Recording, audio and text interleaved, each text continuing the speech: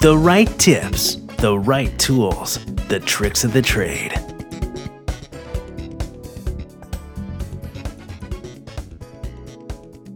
Greetings everyone on Fashionability. This is Emily Davison, your co-founder, and today I am here with an episode of Tricks of the Trade, the series that talks all about makeup tips, hacks and advice. Today's episode is going to cover one of my favourite topics, and that is highlighter. Over the past few years, highlighter has become one of the most hottest makeup looks and one of the most coveted makeup products. So for today's episode, I'm going to be sharing a few of my tips on how to apply highlighter, what brushes to use, how to get the right look, and what highlighter is the best for you. So to start off with, some of you who are new to makeup might be asking, what is highlighter and what is it for? Well, essentially highlighter is about two things: illumination and sculpting. The first part, which is illumination, is about adding light and luminosity to your skin in the areas where the sun would naturally hit and where the light would naturally catch the high points of your face. And it's about giving your skin that beautiful, glowing, luminous, dewy look that everyone desires these days. It's about giving you that soft focus finish which makes you look flawless and ready for the camera. But it's also about sculpting your face. So whereas contour is about bringing darkness into the areas where you have natural shadows, highlighter is about bringing light to the areas where you would have natural light to your face. And those two combined can really add sculpture and framework to your face,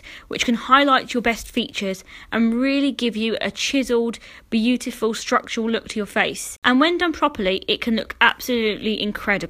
Now with highlighters, just like contours, you need to ensure that you get the right colour match for your skin and your skin tone, because if you get the wrong colour, it can look very noticeable and people will know that you're wearing highlighter. Now that's okay if you want to go for a more blingy, more intense highlighter look.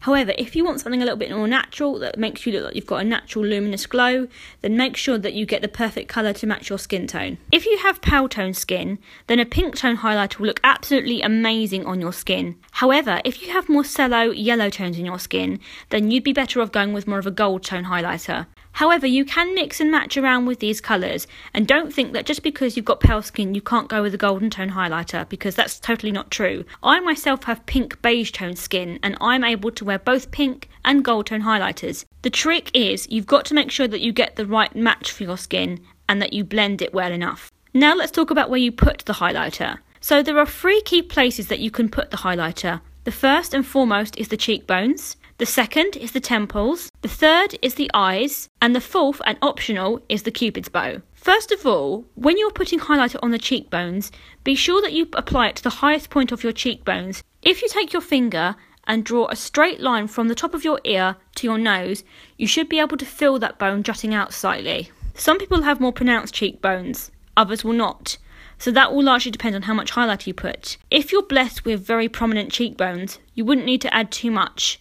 However, if you don't have very prominent cheekbones, you can afford to add a little bit more highlighter. All you need to do is dust a little bit of this highlighter on your high points of your cheekbones using whatever brush you desire to sculpt out that part of your face. However, I would also recommend going over this with a foundation brush or a beauty blender that you've used to apply your foundation afterwards. This is because it will naturally blend in your highlighter and synergize it with your skin. The next area is your temples. Simply take a little bit of the highlighter upwards towards your temples in a C shape. This is because the sun would naturally hit this part of your face. For eyes, simply take a little bit of your highlighter and dust it on the brow bone. The brow bone is the area that is underneath the arch of your brow. So from where your brow naturally arches to where it ends, that bone underneath is where you want to put the highlighter. Do not put it any further in because the light would not naturally hit this part of your face. You can also add a little bit of highlighter to the cupid's bow. The cupid's bow is that small V-shaped delve in your upper lip. Simply take a little bit of your highlighter, either on your finger or a brush, and dust that onto the cupid's bow. This will naturally highlight this area and make your lips appear more fuller.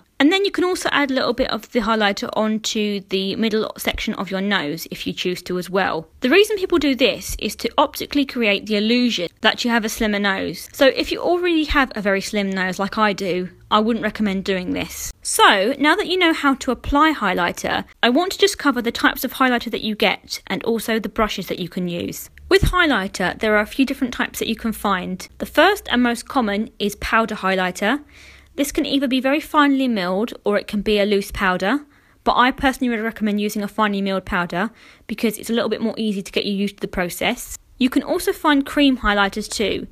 These tend to be best applied with your finger to the high points of your cheekbones to make them look a little bit more natural, but you can use a densely packed brush to apply this if you don't like using your fingers. And then you also have liquid highlighters. Now I love liquid highlighters because I think they can look the most natural, fresh and dewy on the skin. And if you've got more mature skin, they can be very kind to the skin and very youthful appearing. For this, I'd either recommend using your fingers or a Beauty Blender sponge. With brushes, there are a few different types of brushes that you can get to apply highlighter. One of the first and most popular types is the fan brush.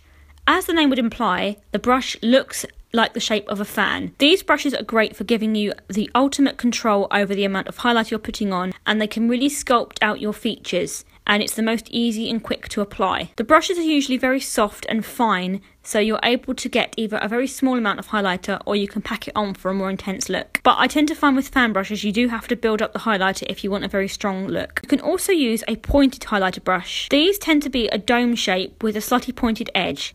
These brushes are perfect for applying a powder highlighter, and I tend to find that these are a little bit better for blending your highlighter if you want to soften it a bit more. There are also highlighter brushes that have more densely packed bristles, and they are usually a little bit more closely compacted. I personally would recommend using these for more loose powder highlighters, or if you're going to be using a cream or a liquid highlighter. You can also use your fingers as well, like I said, if you're going to be using a liquid or a cream highlighter. However, I would also recommend investing in a Beauty Blender sponge of some description for highlighter, both to apply the highlighter if you're using a cream or a liquid, and to blend if you're using any type of highlighter, just because it can soften the look and make it look a little bit more natural and synergize it with your skin. And there you have it. Those are my top tips for applying highlighter. I really hope you found this useful and that you've got some inspiration to apply highlighter this spring. Do let us know if you give it a try. We'd love to hear your thoughts. Don't forget to stay tuned for our next episode on fashionability, as the next episode is going to be a part 2 to this series to accompany it. In the next episode, myself and co-founder Laura will be sitting down to chat about our top 3 highlighter picks and our recommendations for applying highlighter. Thanks so much for tuning in today, guys. Be sure to follow us on social media, and we will see you guys in our next episode. Thank you for listening to this Fashionability podcast. For more information about what we offer, you can visit www.fashionabilitychannel.com. We podcast on iTunes and Google Play. You can find us on Facebook by searching Fashionability Channel. You can also find us on Twitter under @InclusiveStyle. You can also find us on Instagram by searching @Fashionability Channel, all one word and lowercase. If you want to contact us about any information on the show, or you have any queries, you can email us at fashionabilitychannel@gmail.com.